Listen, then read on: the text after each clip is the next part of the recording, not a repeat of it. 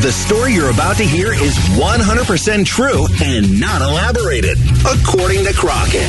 It's story time with Crockett. So, if you've ever seen my car, it looks like it looks like a meteor storm hit my car. It's got dents everywhere. The bumper's cracked. I've glued it back together like 4 times. It's beat up. It runs fine. It really doesn't have a lot of miles on it. It's just beat to death. That doesn't bother me. I'm not embarrassed by the outside, the appearance of my car, right? The cosmetics, that's the one I'm looking for. Not embarrassed by the cosmetics. But I am recently embarrassed.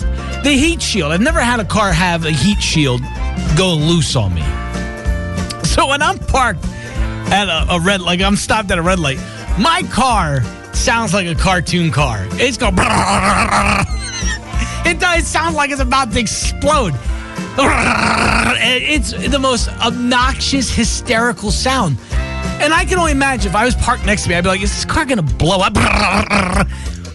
So I didn't know what it was at first. I was like, what in the world is this noise? So I did what any normal guy that knows nothing about cars would do. It only made the sound when the car was in drive. So I put the car in drive, waited for it to make that noise. Then I threw on the e-brake and then looked under the car. Horrible idea, but I was interested to see what it was. And sure enough, I see the heat thing, the heat shield, I think it's called, rattling around. So I said, all right, it's just the heat shield. I can get that fixed. This is no rush to get to get fixed that I know of. But I kind of want to get it fixed only because not only is it embarrassing, but it's so ungodly loud, I had to turn my radio up to drown out the sound of this thing.